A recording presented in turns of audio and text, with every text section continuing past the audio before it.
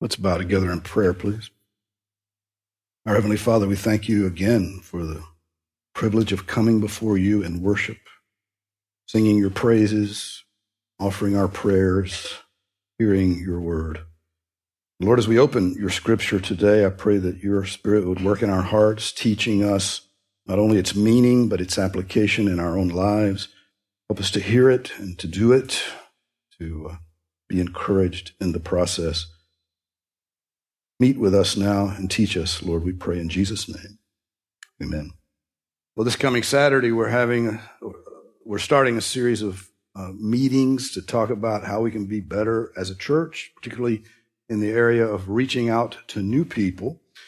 Those meetings continue into early Sunday afternoon, and in preparation for those gatherings, I want to divert today from the 1 Corinthians study that we're doing and take us to a very important passage in the book of Isaiah. Our text is Isaiah 55, 1 through 7.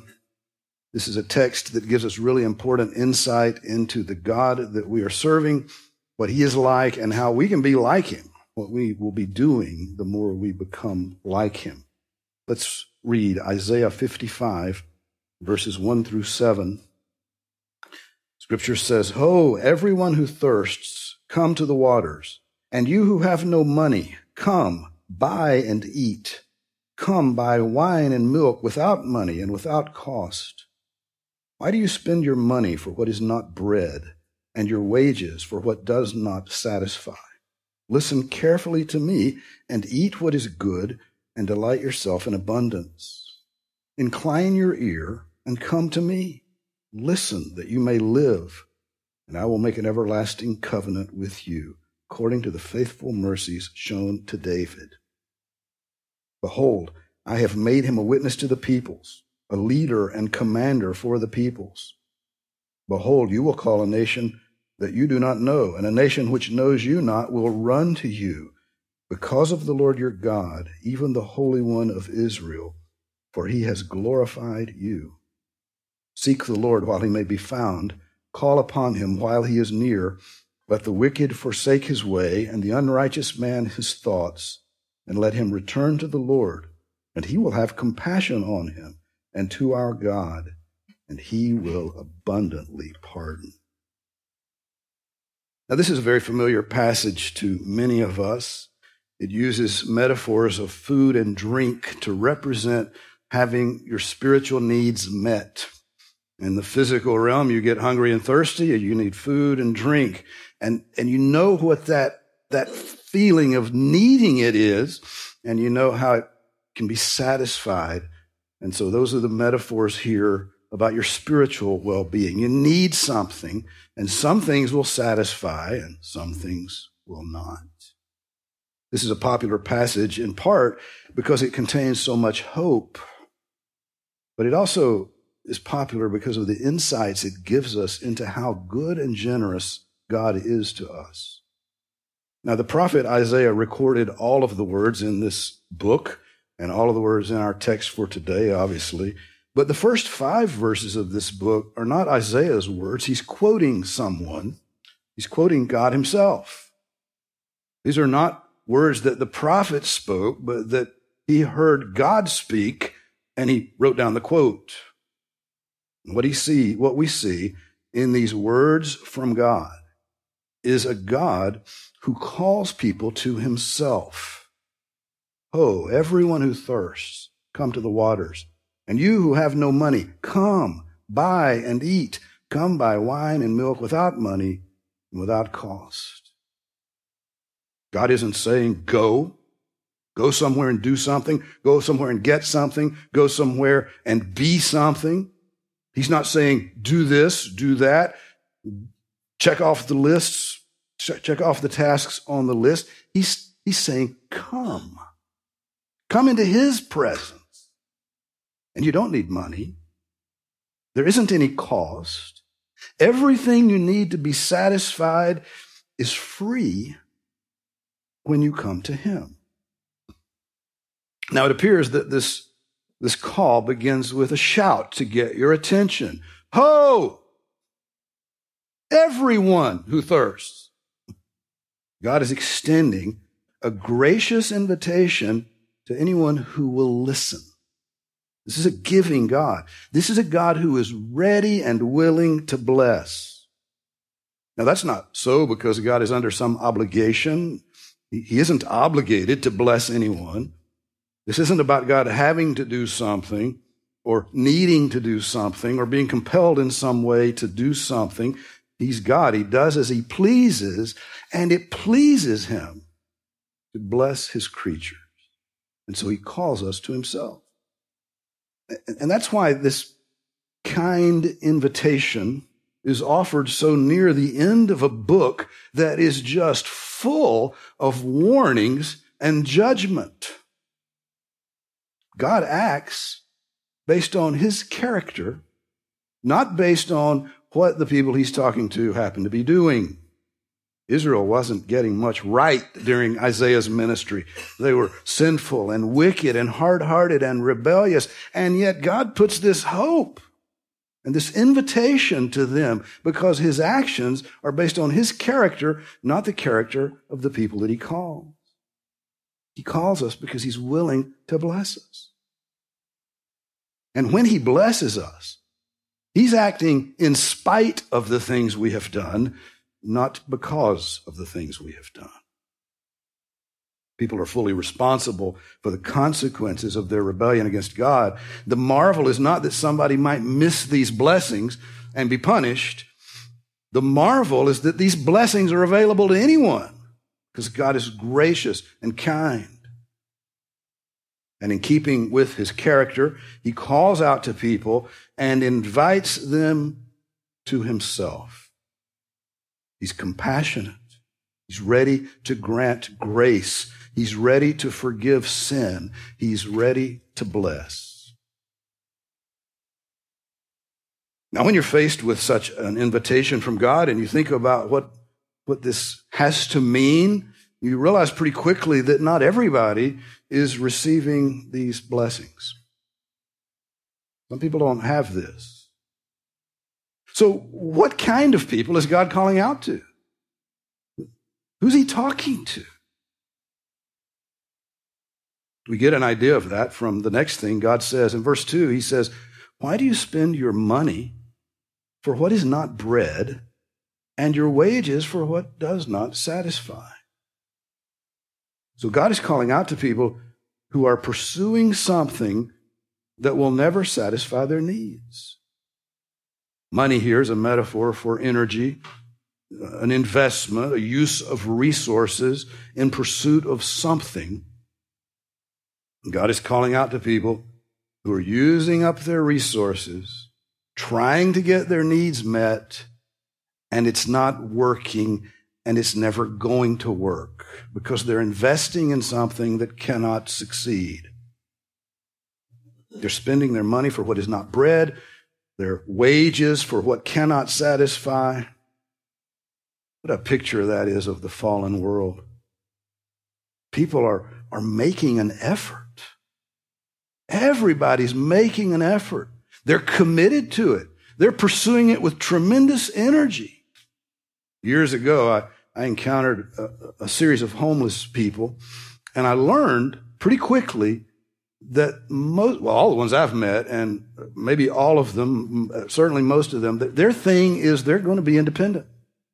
And they would rather be on the street begging for food than be told what to do.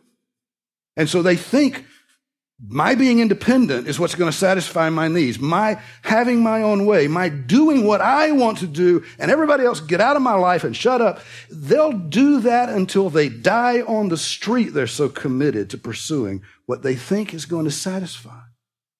But it doesn't satisfy.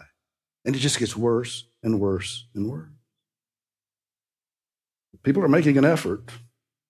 They're working hard to try to meet their needs the way they see them. They're dedicated to whatever it is they're pursuing, wealth or safety or whatever, significance, power, whatever it is they think is going to do it. They're chasing it. Most people realize that they have some sort of spiritual need, and many are making an effort to have that kind of need met. and they're doing what they think will help. And most of the time, what they're doing can never help.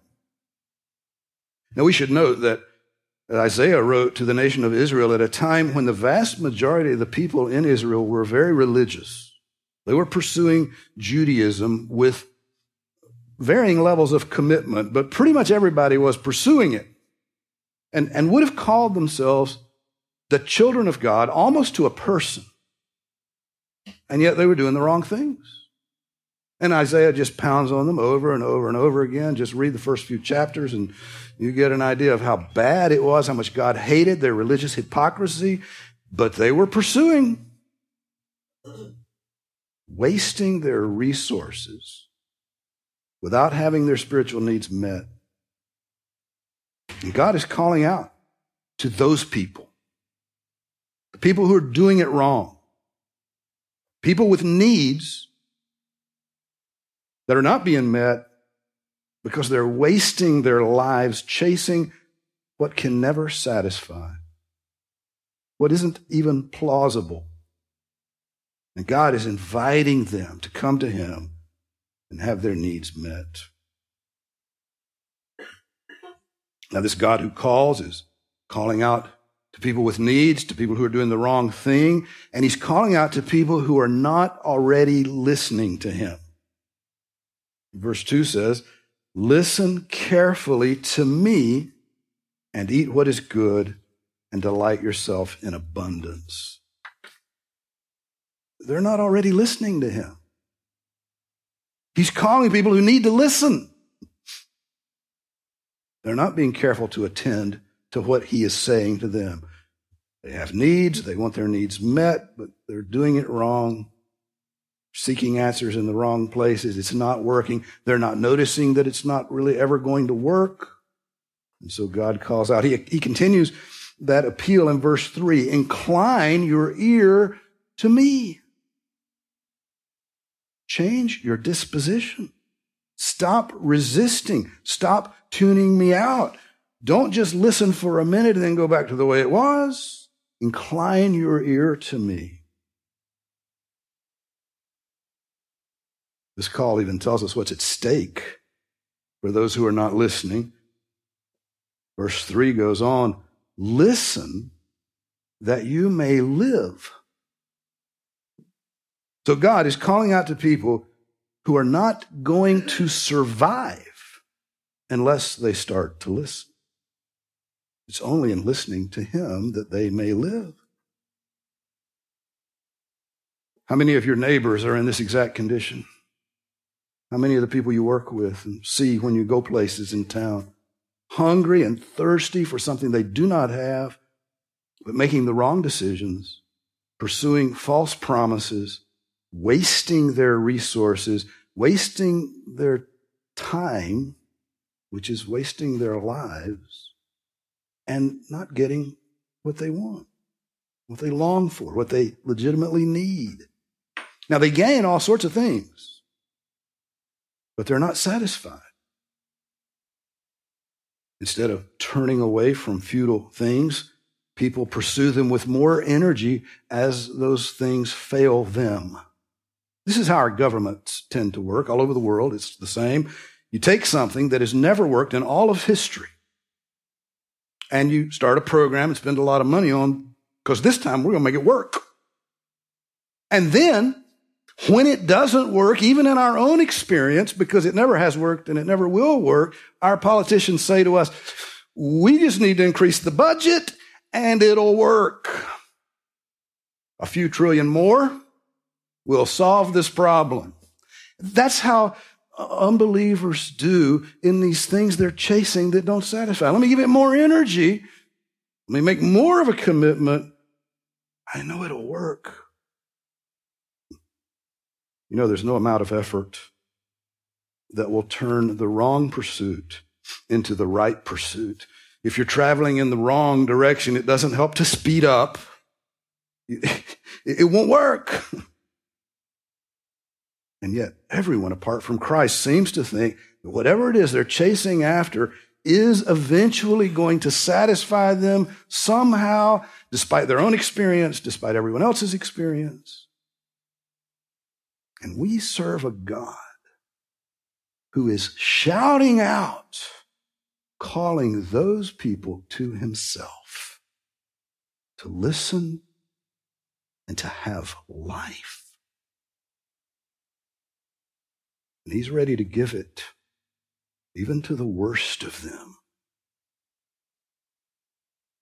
I thought of a strange thing that hadn't occurred to me in years, but I'm going to tell you the story because it fits here. Every fall, there's a fair in our town, and we can see it when we leave the area our neighborhood's in. You got the rides and the lights, and the main feature at this county fair is this really small traveling carnival that shows up with trucks and trailers and puts the rides and the flashy things together. And so there are rides, and there are trinkets, and there are booths, and there are games and all kinds of stuff. And it was a lot of fun when our kids were small enough for it to seem big to them. And one year we were there right after they opened for the day, and there weren't many people in there yet, which was, when we wanted to be there. And kids are small. You got to get out of here early. So there was this guy who had a booth, and he was shouting out, trying to get people to come and spend money. Now, it seemed even more out of place because there were just a few people milling around, but he sounded a lot like Dick Van Dyke in that scene in Chitty Chitty Bang Bang, where he's yelling to get everybody to come get a haircut with that machine he had. He changed his voice like that, and he's just chattering. Well, I tuned that out, but I was standing close enough that he thought I was in range. And I'm waiting for a couple of kids to finish a ride and just standing there. And it's just chattering and chattering and chattering. And I glanced over at the guy and realized there is nobody anywhere near him but me. And he had gone on with nobody around but me. And I looked at him, and he just stopped, and his shoulders slumped. And he said, "This isn't doing anything for you?" And I laughed, and I said, "No offense, man, but that's not going to work on me." And he just kind of shook it off. But I'm studying this text, and I thought of that poor guy. And I'm like, just because somebody's shouting at you doesn't mean you ought to listen. Should you listen to this call? Or is this a carnival barker trying to market his business? I mean, how do you know? He says you can live if you listen. That's a kind of a big deal. Should you believe him? Now, actually, you should. I think we all know you should. Deep down, everybody knows, even in their rebellion, that God is real and that they're in trouble with him. Romans 1 talks about the people who are trying to kid themselves and not acknowledge the truth of who God is and that they have a problem with him. And in Romans 1, it describes them as suppressing the truth in unrighteousness. They know they're trying to keep a lid on it. So God calls out. And that's enough. He's the creator. He's the Almighty. You're the creature. You have offended him. If he's willing to have you anyway and forgive you, you better come. But God is so gracious that he doesn't just toss this out to you with a take it or leave it attitude. Instead of expecting people to take a blind leap of faith and just hope this is real, God gives us examples to demonstrate his goodness. In in chapter 55, verses 3 through 4, it says, "Incline your ear and come to me. Listen that you may live. And I will make an everlasting covenant with you according to the faithful mercies shown to David. Behold, I have made him a witness to the peoples, a leader and commander for the people." God is making promises to those who will heed his call. Listen that you may live. I will make an everlasting covenant with you. But then he mentions the faithful mercies shown to David. That's King David of Israel. David is just one example, but my, what an example he is of the faithfulness and goodness of God, who is calling out to draw people to himself. David was an incredibly godly man. God called him a man after my own heart, and that's what he was until he wasn't. For a while, he was an incredibly wicked man until he repented. David listened carefully to the Lord until he didn't. And then he somehow forgot everything he knew till he repented. So David knew what it was to be in need of God's mercy. He knew it as a child, repenting of his sin and coming to salvation. He knew it as a seasoned adult who was now guilty of murder and adultery. He knew what it was to need mercy, to have no other hope because he had failed so miserably. And Isaiah, still quoting God word for word, behold, I have made him a witness to the people, a leader and commander for the peoples. God made him an example. Every part of David's life, his glories and his failures and his sins, his stupidity and his wisdom, all of it reflects the majesty of his God. God used all of it. This is no carnival barker. This is the good and holy God who has proven his character over and over again, beginning with Adam and Eve, who he had mercy on despite their wickedness. Beginning with them and continuing into the lives of many people that you know. He's proven himself in many lives. Changed lives, many of them in this room. Stunning transformations. Some of them just a quiet, settled godliness that nobody seems to doubt. Some of them dramatic conversions like that of the Apostle Paul. Anybody who's willing to stop and listen, be honest with themselves. Anybody who doesn't have an agenda to sin and keep sinning, but that's because they want to pretend they can do that without consequence. Anybody will quickly find many examples of God's goodness, of him fulfilling these very promises in life after life after life. The last sentence of this part of the text that is a quote, God again makes his appeal very broad. He's speaking to the nation of Israel, the whole nation. And he makes them another promise as God's people. In verse 5, behold, you will call a nation that you do not know, and a nation which knows you not will run to you because of the Lord your God, even the Holy One of Israel, for he has glorified you. Now, most of us in this room, maybe all of us, have been protected from war. All of us certainly have been protected from war on our own soil. We've had some terrorist attacks, but we have never been invaded. There hasn't even been a war on this soil since the Civil War. Israel had a very different history. We've got this mindset that we win.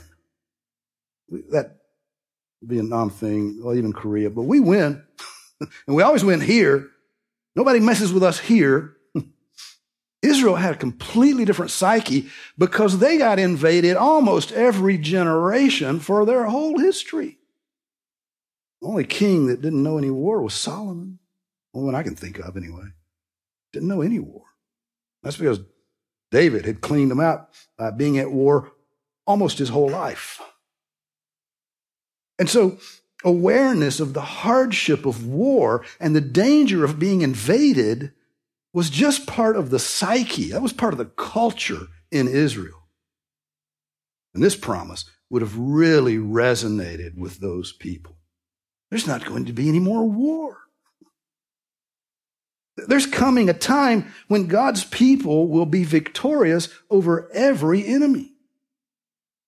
Nations will come to you, but not to make war. They're going to come to give you honor And they're going to do that because God himself has glorified to you to the point that that's what they want to do. They feel this compulsion to come and give you honor. They want to be on your good side because God has blessed you that much. Right now, there's a great conflict going on between God and Satan, God's followers and Satan's followers. There's spiritual war.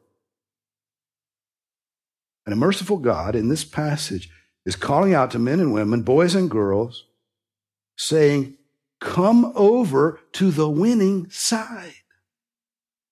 There's going to be a time when God's children have no more war because the war has been won, and everybody will come to you and give you honor. Be on that side. God is inviting his enemies to change sides, to live, to be blessed, to forsake the false hopes and the wasted efforts, and incline their ears to God and have life. Well, that's the end of the quote of God speaking directly. Next, the prophet speaks. Now, this is not any less inspired. God is the author of the whole book, but God makes it clear who's talking when, and we need to pay attention to that. So here's what Isaiah, the human being, inspired by God, says to those who have just received this call directly, personally, from the Almighty. Verses 6 and 7, he says, seek the Lord while he may be found. Call upon him while he is near. Let the wicked forsake his way, and the unrighteous man his thoughts, and let him return to the Lord, and he will have compassion on him, and to our God, for he will abundantly pardon. Isaiah serves this God who calls, and he's joining in this business of calling people to God. He's imitating God. He's urging people to be reconciled to God. God says, come to me, and he says, go to him. And there are important characteristics to what Isaiah is doing that we can imitate. If we join this call, we're going to say the same kinds of things in the same kind of way. Notice, first of all, that Isaiah is issuing his call with urgency. And there is urgency. Verse 6, seek the Lord while he may be found. Call upon him while he is near. The opportunity to answer this call to turn away from your sin and come to the Lord is finite. There'll be a day when that opportunity is past. Nobody knows when that'll be. It doesn't take much of a brain to realize it is so. People need to act while they have opportunity. And we need to urge them to do so and communicate the urgency. This needs to be done now. Time is of the essence. Act before it's too late. You don't know when it will be too late. Act today. If you're not going to act today and you're telling yourself, after I have my fun, I'll do that. What's going to change? If you won't do it now, why would you do it tomorrow? Come while you have time. We should also notice what Isaiah is calling for as he cries out to his neighbors. He's asking for very specific action that has to be a part of our message as we imitate our God. In verse 7, he says, let the wicked forsake his way, and the unrighteous man his thoughts, and let him return to the Lord. How different is that from the common religious message? Isaiah's not saying, hey, do some good works. God will like that and you'll be okay. He's not saying try to be a good person. This is a call to make a clean break with the past. This is not a self-improvement book. Make a clean break. Forsake the way of wickedness. Forsake the thoughts of unrighteousness. This is a call to repentance. That's the one-word summary of what Isaiah is calling for. Repent, not just of your actions, but even of your wicked thoughts. Turn away from sinful acts and sinful thoughts and turn to the Lord. That last part is the action that proves it's actually repentance. Anybody can give something up for a little while. It doesn't mean your heart has changed. But if you stop doing those things because you hate them now and you turn to the Lord and you're seeking after Him now, walking with Him, that's what repentance looks like. It's not just avoiding bad things, it's living for the Lord. And that's the message we have to be proclaiming. But it's important to notice that's not the whole message. Isaiah makes some promises too for those who will listen. It says, let him return to the Lord, and He will have compassion on him, and to our God, and He will abundantly pardon. God has compassion. God grants pardon. God is faithful in those things to everyone who will repent. And that has to be a part of the message. Sure, you got to tell them what they have to repent of. They have to understand they have a problem, that they're in danger. If you don't give them the bad news, how will they ever want to repent? You ask somebody if they want to be saved, they might just say, from what? What are you talking about? They got to know they have a problem. But that's not the end of the story. We have to give hope. One of the most beautiful descriptions of our hope is the first two verses of Romans 8. There is therefore now no condemnation for those who are in Christ Jesus. For the law of the Spirit of life in Christ Jesus has set you free from the law of sin and death. That's the promise of hope, that in Christ there will be no condemnation. How foolish it would be to give the bad news and leave that out. We have to offer the promise of hope that God has given. Even in a book so full of doom and gloom, that hope is so clear. This passage is not all of it, but it's a big piece of it. Same is true of all the prophets. No matter how bad the story they had to tell, there was always hope that was offered. But if you'll repent, but if you'll return to the Lord, this is what He'll do. And we need to do that too. We serve the God who calls people to Himself this way. He has compassion. He has mercy. He's generous. He's engaging with people. He's calling them to come to Him and live. And in just the way that Isaiah joined in God's call, that's what we're to be doing. Seek the Lord while He may be found. We're to be calling people to hope in Christ. You know, we have the full message now. We know details that Isaiah didn't know about how God made the provision so people could live. God does not overlook sin. That's the vain hope of so many. Well, He'll let it slide. I hope I did good enough. I hope He'll give me a break. He's never going to let any single sin go unpunished.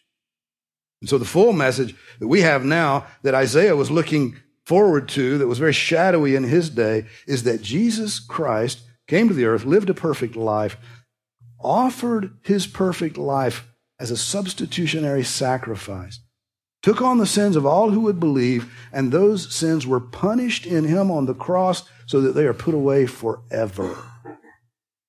They've been punished, and so they will not be punished in you who believe. And now we can proclaim the full message. We can point people to Christ Himself, the ultimate example of God's goodness, even more compelling than what Isaiah understood. We exalt Christ, and He works in people's lives. Now, you've probably noticed that Isaiah is calling out to people who are not like he is. God is calling out to these people who are not listening. Isaiah is calling out to those same people, and they are not like Isaiah is. This is the unavoidable nature of evangelism. People who are just like the believers are not objects for evangelism. They're not candidates for evangelism. If they're already like us, they don't need evangelism.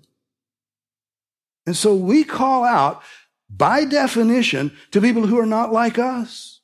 And some things about their lives we might not even like at all. They have different values. They have different loves. They have a different culture. And yet we're called to cry out to them, to engage them, to warn them of danger and to offer them hope. And some of them listen. And some of them are completely indifferent, like you aren't even talking. And some of them get really angry and push back in various ways and blaspheme and malign you. Isaiah was no stranger to that last phenomenon of calling people and having them reject the message in various ways. It was just back in chapter 53 that he cried out about this stunning reality. That chapter opens with these words, "Who has believed our message, and to whom has the arm of the Lord been revealed?" Now there's a dichotomy there.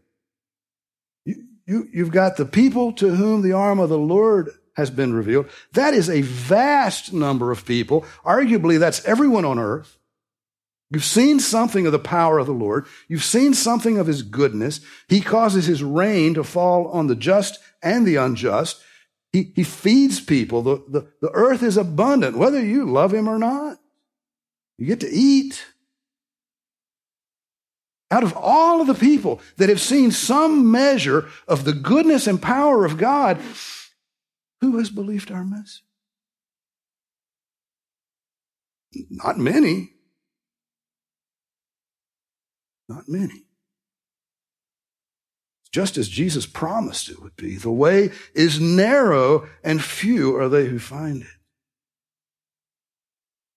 But we serve this God who calls people to himself, and we imitate him. We say, yeah, go to him and live. Forsake your wicked ways, forsake your unrighteous thoughts, and turn to the Lord and have life. He'll pardon you. He has compassion. Well, the message of this very popular text in Isaiah is pretty simple. But how you apply this message depends on whether you've done what Isaiah is saying, what God calls you to do. If you've not responded to God's call, there's only one helpful application of the message. Go to him. Forsake your wicked ways and your unrighteous thoughts and turn to the Lord. Make a clean break with what you've been. Give up on all of those selfish motives. Turn to the Lord. He promises to give you life. Believe him and do what he said. For those of us who do belong to him already, the application of this text is very different from that. We've already done that.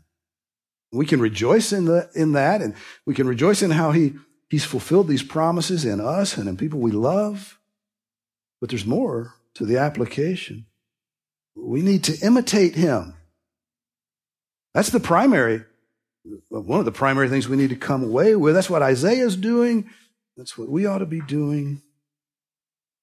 Call out to people who are not like you.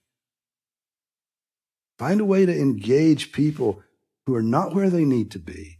People who are wasting their effort on all the wrong things. People who have some crazy ideas that make you kind of shudder. Give them hope. The hope that comes only in Jesus. That's what we're to be about. May the Lord grant us success. Let's bow in prayer. Our Heavenly Father, we thank you so much for your compassion and goodness and grace and mercy that we see not just in this text, but in lives all around us, and for many of us in our own lives, blessings that we have never deserved and that we don't yet deserve and that we will never deserve.